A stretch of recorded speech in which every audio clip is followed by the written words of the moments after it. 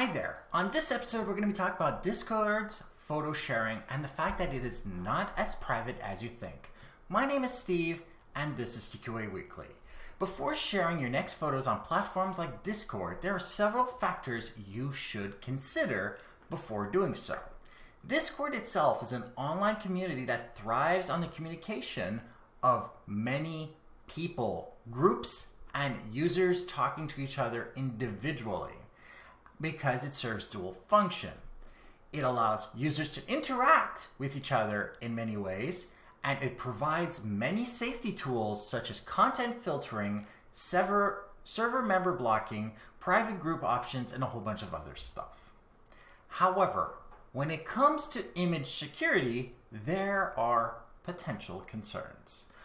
While the majority of accounts and their content seem to be safe from outsiders, images shared within a chat are not safe and can be shared with other people using different computers over VPNs or anywhere else. It seems to be that the images are actually protected by obscurity and not encryption, and therefore anybody who has the link can see the content, meaning that at one point it is possible that anything you share is going to be public knowledge. So that carrot cake I make every once in a while that my employees like, that's not a problem.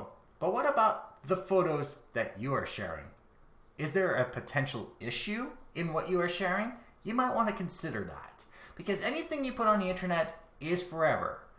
So it is high time that you remember that not all platforms are safe. And it's also high time to remember that all platforms share a weakness when it comes to image security in one way or another.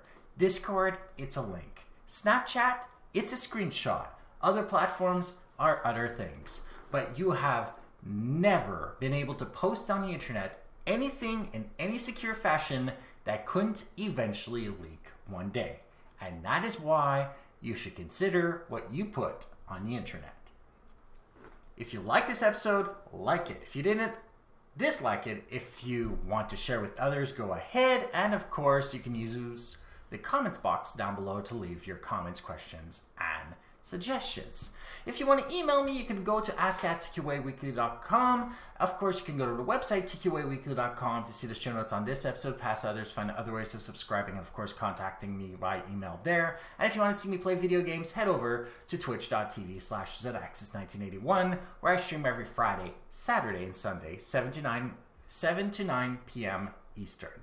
Thank you for watching, and goodbye.